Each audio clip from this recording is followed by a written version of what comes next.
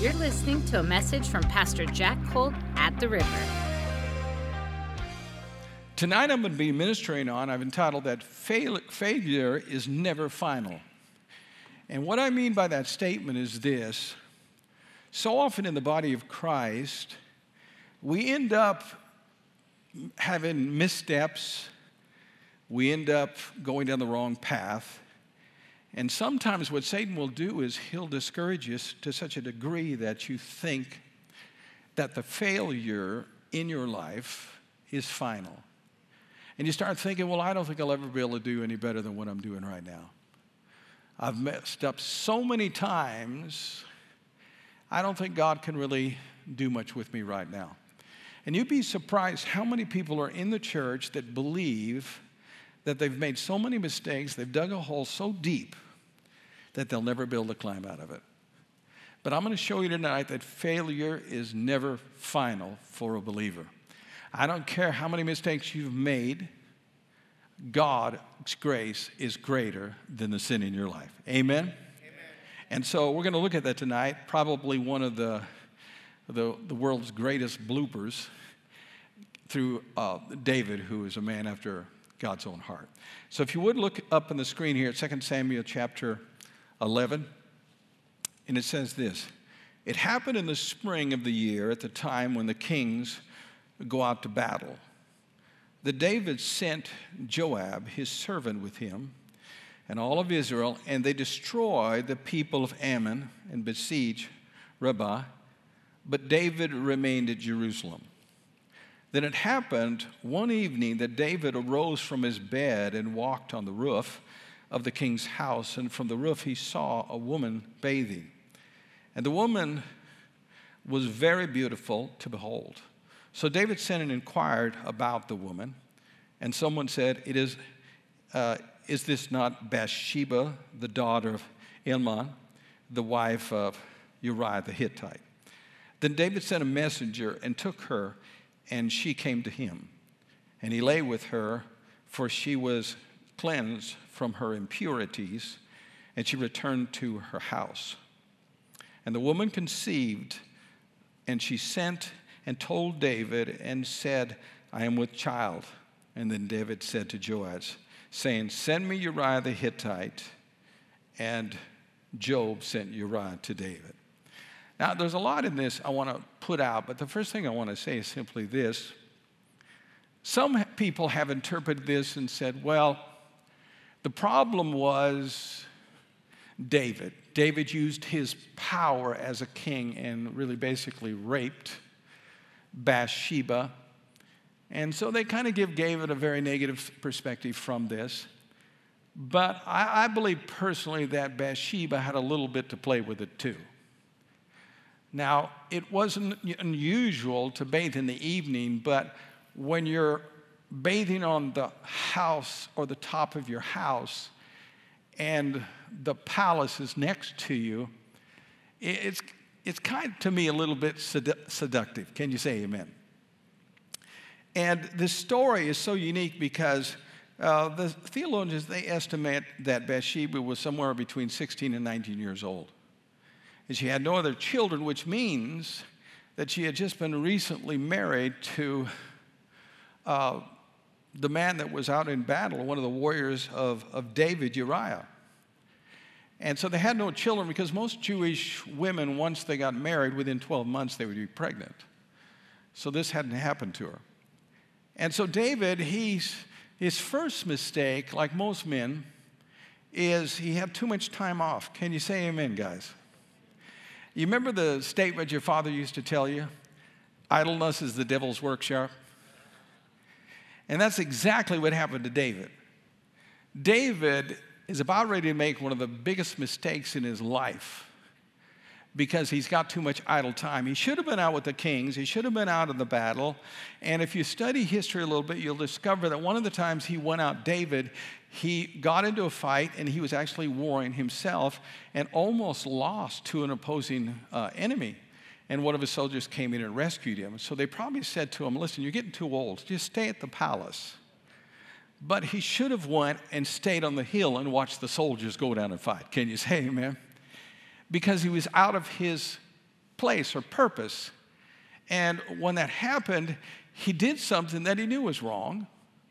I mean, think about it for a minute. The Bible says that Job made a covenant with his eyes, which means he made a covenant that he wasn't going to look on a woman in the wrong way. Here's David, peeping Tom from the palace, checking out this 19-year-old that's bathing, brings her to his palace.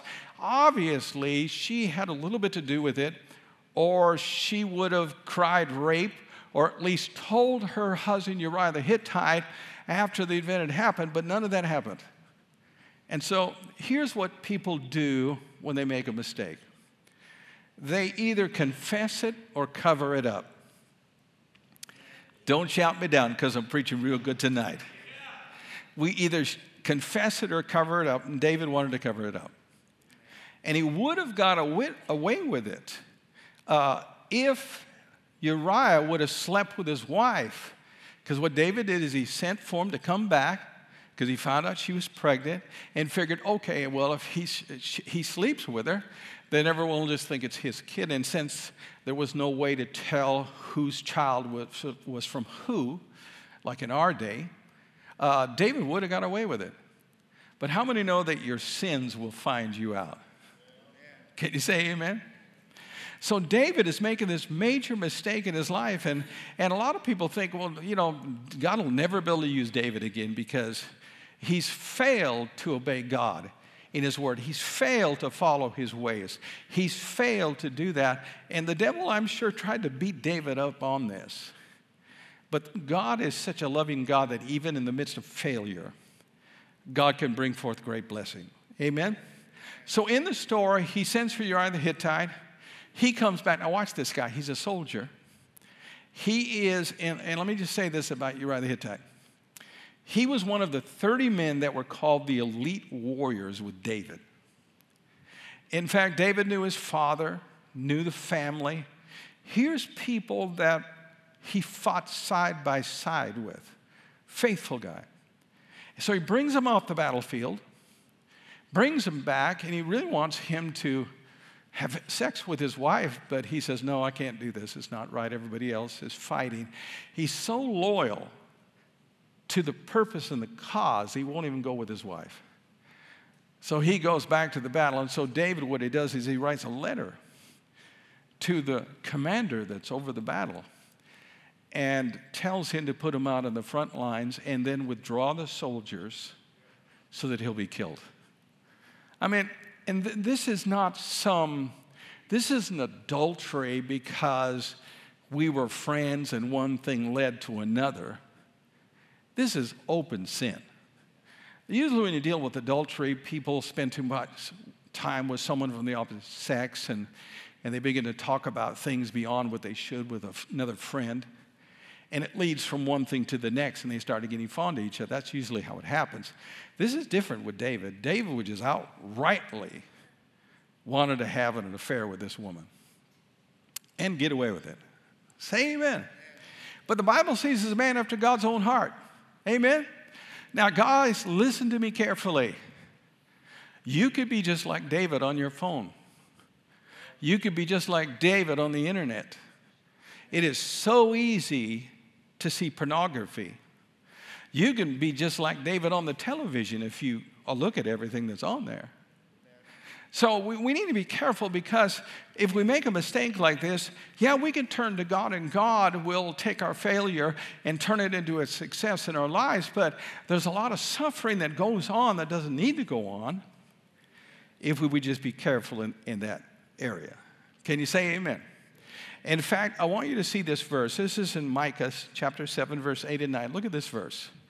This would give you comfort. Because see, there's people here tonight.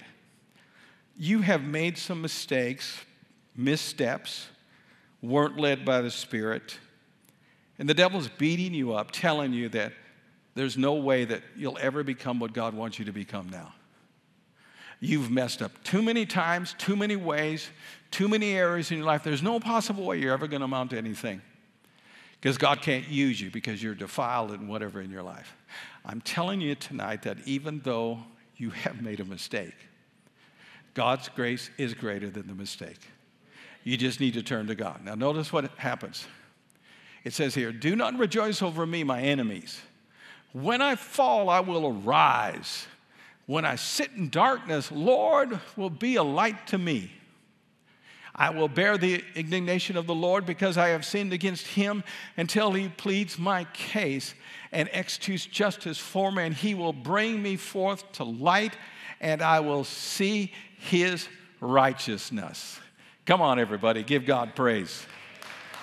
In other words, it's a verse that's talking about how God, even when we fail him in this area, how many have ever, you had that moment in church and you dedicated yourself to the Lord and said, Lord, I'm not going to let that slip up anymore in my life. And you go along for about 2 weeks, and all of a sudden you do the same stupid thing over again.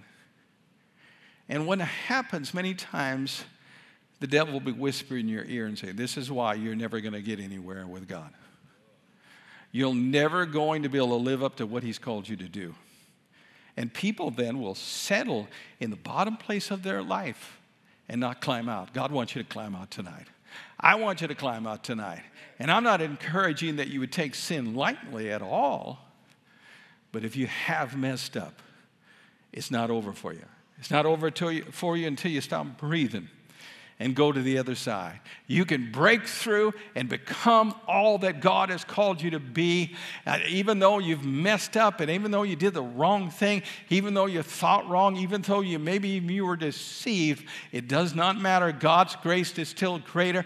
You just need to turn to him and receive his help so that you can get that breakthrough that God has called you in life. And everybody loved him and said, amen. Praise God. Now, I'm going to show you something about this that'll help. And this is one of the reasons why people fail. And the failure keeps in their life. It's negativity. Negativity. The Bible says that worldly sorrow brings forth death. But godly sorrow is not to be repented of. Now, I want you to understand the difference here. Godly sorrow is you have done something, you feel bad about it, and you repent. That's godly sorrow. The difference is worldly sorrow goes on and on and on and on and on and on and on. In other words, what happened in the first marriage, you still are grieving over it. You're still upset about it. You still beat yourself up over it. And it continues and continues. It produces death. God wants you to know this one thing. Once you turn to him and confess your sin, don't grieve over the past. Don't grieve over what you did that was wrong. Just follow God, put all of your energy in it, because whenever you're in that state of depression like that, it will produce death in your life. God wants you to come out of it, and you're not going to come out of it if you allow yourself to stay down. You got to start to rejoice, think about what you can do right now, and do it with all your heart. Now, I want you to think about the story. This sin that David did was so severe that God sent a prophet to him. And he gives him a little parable of someone who took advantage of someone who had less. And then the prophet said, and you're the one. After David said that person is worthy of death. So David repented. The problem was he couldn't fix what he had done. He couldn't bring the man back from the dead that he had sent to his death. You can make decisions in your life you can't fix. You could be unfaithful and your wife divorces you over it. You could get drunk and hit somebody with a car and not be able to fix what you did. You destroyed the person. And even in that case where it seems like failure is final, when you turn to God, he's still able to restore you. But when that happens, you got to let go of what happened and press in. The prophet told David that his child that he had with Bathsheba would die. David fasted so bad for the child once the child was born that the people in the palace thought that David would maybe commit suicide if God didn't heal the child. That's how bad it was. And in the story, David, once the child dies, he made this statement. He said, I can't be with him right now, but I'll be with him later. He washed himself and went out and did not allow the grief to grip him at all. In other words, what was he doing? He did the best he could to try to stop it. He couldn't stop it. So he accepted that, and he went out then and began to practice his faith. And what's so beautiful is here you got a woman, Bathsheba, who is an adulterous woman as well as David was, both in cahoots. Can you say amen? If she had been raped, she never would have married him. But she married him. And what's beautiful about it is even though Bathsheba messed up, the Bible, the second child that she had was Solomon. Solomon was one of the wisest men in the world. Can you say amen? So what seemed like a failure got turned into a success. What seemed like something that couldn't give you the breakthrough gave you the breakthrough. That's how great God's grace is in your life. And did you know that Bathsheba, Solomon built a throne specifically for his mother? And when he ruled Israel, he had a throne there that his mother Bathsheba sat on. She was what he talked about was the virtuous woman. But she had a failure in the beginning, but it wasn't final. In other words, they turned to God, and God rebuilt their lives and turned them into an example of success rather than failure, an example that you can come out of the darkness you've been in, an example that it's not too late for you, an example that you haven't went too far, that God can bring you out. Say amen, praise God. Because failure is never final when you're a believer in Christ. You just need to turn to the Lord and trust Him. Amen?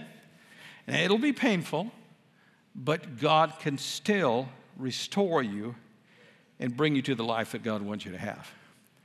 But here, I'll give you an example of someone whose life is in a state of failure that continues on. Someone who's always feeling bad about what happened.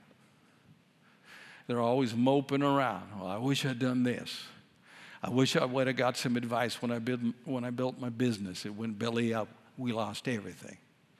Or I wish I would have taken my family to church. I'd still have a family. I wish. That's a person whose failure continues. But the person that the failure isn't final is the one that says, this is the day that the Lord has made. I will rejoice and be glad in it. I thank God that God has forgiven me of all my sins, past, present, and future. And I'm going to serve God with all my heart, with all my mind. And God is not done with me until I breathe my last breath. There's still mountains to take. There's still things to conquer. There's still relationships to develop. And God has a purpose and a plan for me. And in spite of my sin, God can use me in a great way. Praise God. That's powerful. It's the power of redemption that a lot of people miss. That's exactly what Christ came to give us in our lives. And I want to say something at this point that I think will help you. I believe that negativity and bad attitudes is one of the worst things that a Christian can do that leads from one problem to another. Did you ever notice that defeat is a road that has been traveled on many, many times?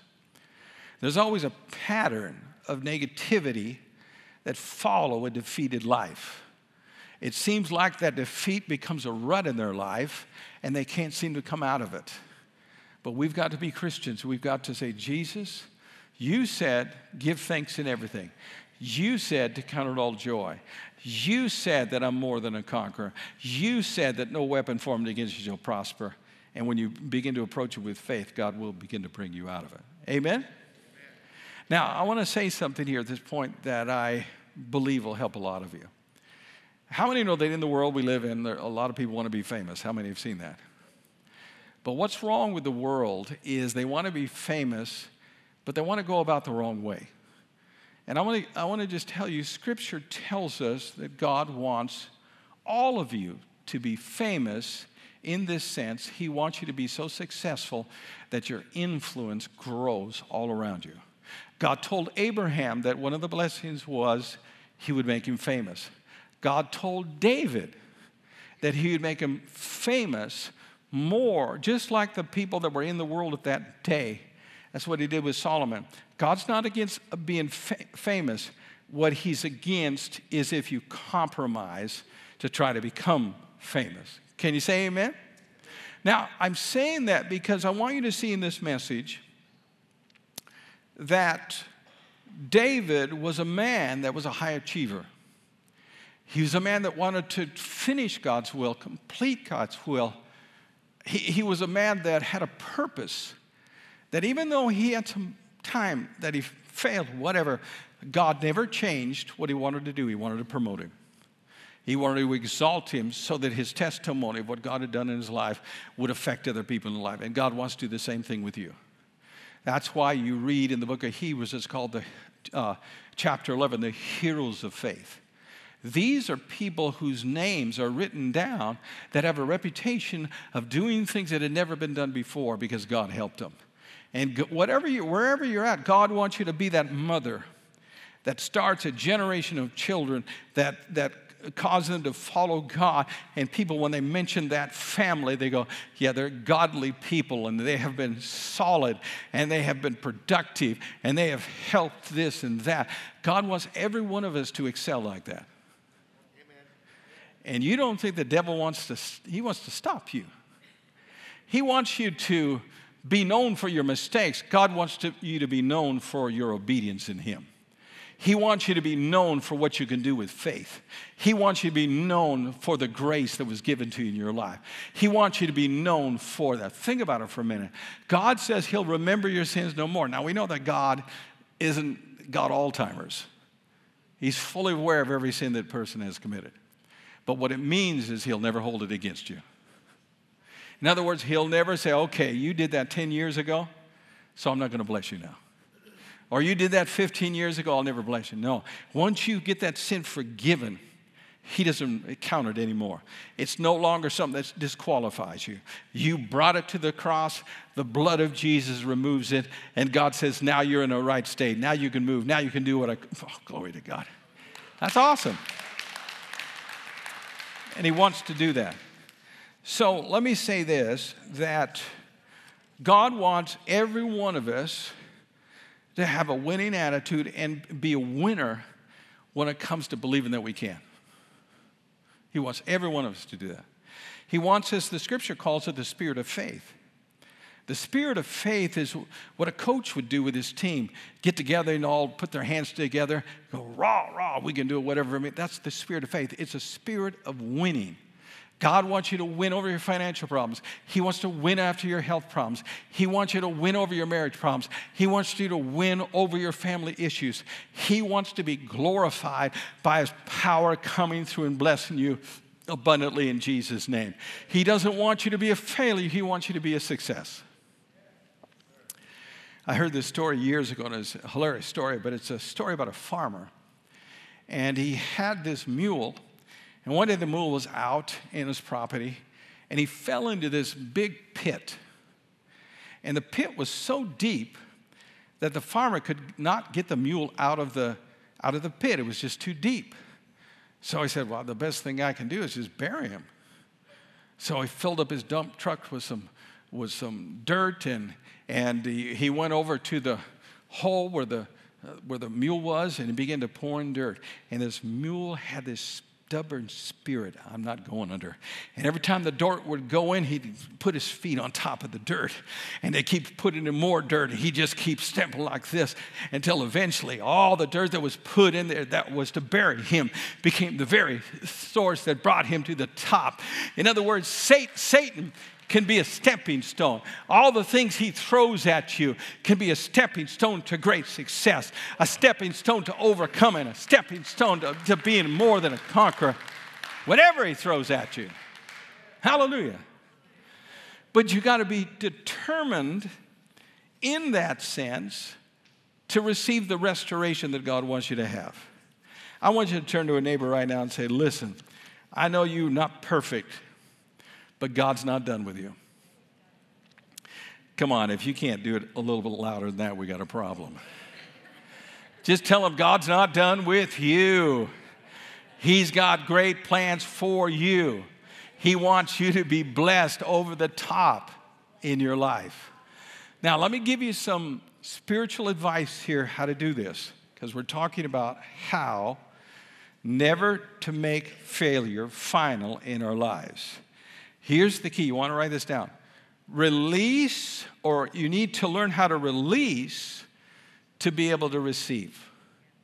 In other words, I'm going to have to release some things to be able to receive from God the things that I need in my life to give me the breakthrough. But if I don't know how to release it, I'm not going to be able to receive. And what I'm talking about is guilt. I'm talking about fear.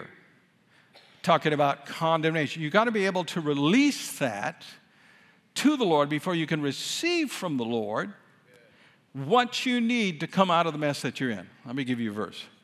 Romans 8:1 says this, there is therefore now no condemnation. Say no condemnation. And then it's for the law of the Spirit of life in Christ Jesus that set us free from the law of sin and death. And then it says this, the part I want you to see, verse 3. He says, for the law could not, because of the weakness of the flesh, but God, sending his own Son in the likeness of sinful flesh, on account of sin, condemned sin in the flesh. What's he talking about? He said God removed condemnation not by anything you did, but by Jesus putting it on himself. In other words, laddie, Jesus take your guilt. Taking Jesus bear your sins upon himself. That was the only way, because he says you can't do it because of the weakness of the flesh. Let me prove it to you. If you're married, you've probably had this happen, especially if you're a novice at marriage, where your wife gets you upset and this little thought goes in your mind, I'll show her, I won't talk to her for at least one day. What are you trying to do? You're trying to overcome the flesh with the flesh. You can't do it. You know what happens the second day? You're ducking. The second day, she is so mad because of how you treated her the day before. Because you're trying to overcome the flesh. Or the husband says, you're sleeping on the couch tonight. Same principle. You can't overcome the flesh that way. You can only overcome the flesh by the cross. Only by accepting Jesus, who accepted your condemnation, who accepted your guilt, who accepted your fear, and gave you his righteousness, his authority, his power in exchange. He became that sacrificial lamb to remove condemnation from your life. He condemned condemnation in the flesh when he went on that cross. Condemnation is the reason why you can't change. It's the reason why you keep repeating the same problems over and over and over again. It's an underlying condemnation that's inside of you, and you try to overcome it with the flesh, and all it does is manifest this way, or manifest that way, or manifest this way. It just expands. You never conquer it until you come to Jesus. And he removes that condemnation by telling you, listen, I took it. I took it on the cross for you. I took your guilt on the cross for you. So now you can have my righteousness. Never again do you need to bear something I bore for you. I bore your sins. I bore your fears. I bore your condemnation. Don't you bear it. Give it to me. Cast all your cares upon him, for he cares for you. That's how you come out of it. So many people are still beating themselves up over something they did in the past. What you need to say is, wait a minute, there is no condemnation in Christ Jesus, because Jesus took it all on himself. I've been made the righteousness of God not because of what I've done. See, you can't get rid of condemnation by good works. It won't work. Flesh is too weak. You can only get rid of condemnation by faith in Christ. That's the only way you get rid of it. And the root of it will grow up, and it'll grow up in every one of your weaknesses. I always lose my temper. And it grows fruit with branches and everything else. Or it grows up in pride. Well, no one really thought of me when I was younger and I had to do it myself or whatever. It's all from that condemnation down here. You get rid of that condemnation, the pride goes, the lust goes. Come on. It leaves you just like that. So you got to get strong in the words. Wait a minute. Devil, you're coming to me telling me that I got all this guilt or whatever. And I'm telling you right now that Jesus was the guilt offering for me. And he took it away from me. Now, I don't have time to get into all this, but there's actually 5 sacrifices in the Old Testament that represent Christ. One of them is called a guilt offering. Now, Jesus is a one-time sacrifice that fulfilled all of that. The guilt offering, listen, this is how it worked. Let's say that you took advantage of somebody, stole their sheep or whatever. In order for you to get forgiven of that sin, you had to pay the person back the land that you stole from them, and 20% on top of it. So the one who pays the price also is the one that brings the restoration. So in the scripture, when it says that Jesus was a sacrifice for our sins, he was also a sacrifice for the guilt offering, which means Jesus not only took the guilt, but he also gives back to us the restoration. He also, in other words, no one is restored or no one receives freedom from guilt. Let me say it this way. Guilt has to go first before restoration comes. You never find restoration until guilt is gone. As long as there's guilt, there's no restoration. Get rid of the guilt and God will send you the restoration. Get rid of the condemnation. Quit beating yourself over it. Stop it. If you've repented, stop it. Stop it. Stop it. Stop it. Stop pointing fingers at yourself. Because, see, failure is only final when you do it by the flesh. But if you do it according to the gospel, it's not like that at all. It gives you the victory that God wants you to have and the breakthrough that God wants you to have. So, you got to get rid of the guilt inside. The condemnation inside. How? You give it to the Lord. He bore it. He didn't want you to bear it. He bore it. Why bear something that he already bore? Why carry something that he already carried for you? Let him have it and receive his peace. Receive his righteousness. And then you'll have the power to be consistent in your faith. Because the reason why you're not is because of guilt and fear and condemnation. Get rid of the root, and it won't produce the negative fruit. Hallelujah. Now, I know this is weird to you. You're thinking, oh, man, I thought I had to earn it. No, you don't have to earn any of it. Zippo. The flesh, the law is weak. You can't earn it by what you do. You can earn it by the one you believe in. Jesus. Now, as I'm preaching to you, some of you have lived fairly normal lives. So maybe it doesn't hit you as hard. You know, I've never been unfaithful to my wife. And so I don't have a track record of anything like that. But everybody has some mess ups. Whether it's a small mess up or a big mess up. And if you don't know how to go to the cross, Satan will get you locked into it, and you'll find that this thing you did in the past is limiting what you can do right now. I'm not good enough to do this. I can't do this. I'm not wise. I can't do this. I tried it. I did that back then. That's why I can't do this. And even though God is saying, yes, you can, you got to give it to me. You got to give me. I'm the one who took the pain. I'm the one that took that curse. I'm the one. Quit trying to carry it yourself. Quit trying to conquer it by your own efforts and just give it to me.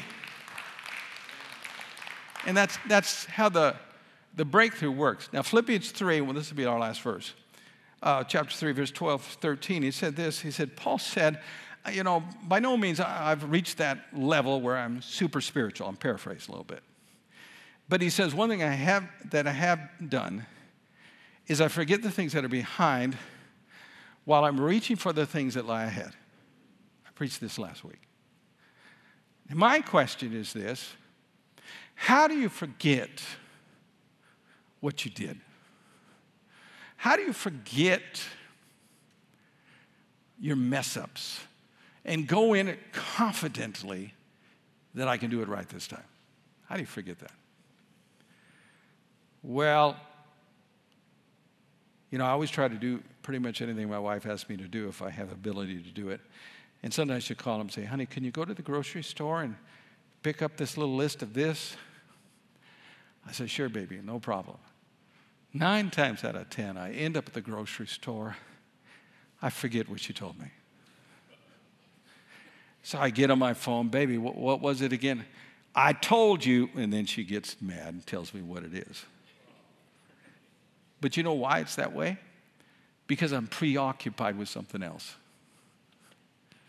You get preoccupied with your vision and your dream. It's easy to forget the person that just stabbed you in the back. Get preoccupied with succeeding. Get preoccupied with having more than enough. Get preoccupied with getting your breakthrough. Get preoccupied with moving mountains. Get preoccupied with being everything that God has called you to be. And everything else will begin to slip away, and you won't think about it anymore in your life. Amen? So you have to be able to release it. Release it. Release it to receive what God has. If I keep hanging on to it, I won't. And here's a hard thing. People have a hard time with this. God forgives you. Why can't you forgive yourself? If God forgave you, why can't you forgive yourself? Let me say it again. If God forgave you, why can't you forgive yourself? Why are you still talking about the day you made the stupid mistake? Because you haven't forgiven yourself. Here's a verse for you. Isaiah 43:25. It says that God blots out our sins for his own sake. You know what that means? It means God can't bless you if he hadn't forgiven you of your sins. He can't give you his blessing unless he had forgiven you. You have to forgive yourself for your own sake, so that God can give you what he has promised you. But if you can't let go of it and you can't release it, you won't be able to do it. I kind of liken it on to, now I'm not much of a boater, but I have went on some boats with people who own boats. And one of the things you do when you come up on a dock is you tie it off with rope, right? Here's what people are like that haven't been able to release that guilt and condemnation to the Lord. They're like, okay, let's go on a cruise. Let's follow God's will here. And they get in their boat and they try to take off, but it's still tied to the dock. You can make a big wake, but you don't go anywhere. You got to let go of what was holding you. And what holds us is guilt. What holds us is regret. What holds us is fear of failing because we failed in the past.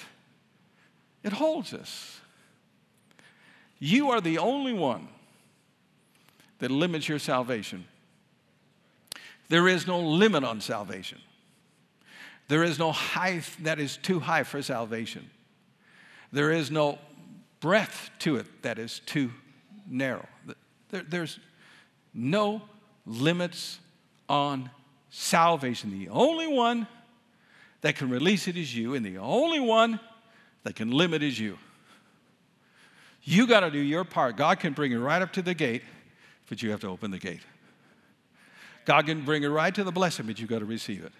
So you've got to release that condemnation, release that fear, and remember this, that salvation has no limits.